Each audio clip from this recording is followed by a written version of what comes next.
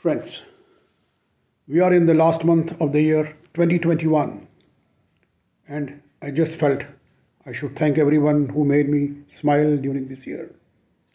The year has seen many ups and downs, and that epidemic has made things topsy turvy, and there has been lots of uncertainties and threats for all of us, especially on our health grounds.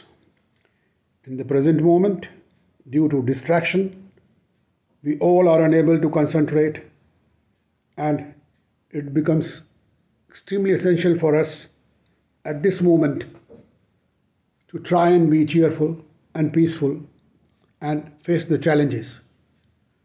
To achieve concentration of mind, our attitude should be positive and receptive.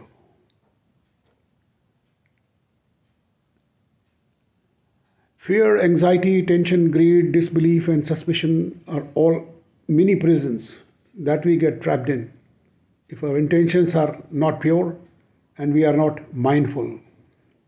Remember, human transformation comes from the heart.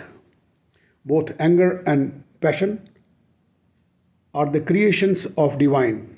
We must approach anger with a curious attitude and not as a furious one. It's a powerful energy. We all can shift to the higher quality of consciousness and start thinking and acting on the basis of innate quality of our soul, of peace, purity, love, and truth. Our flaws our and problems will disappear.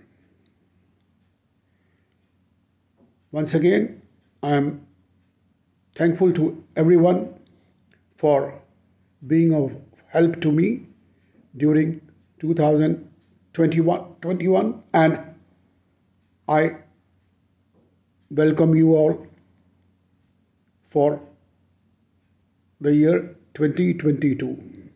Thank you.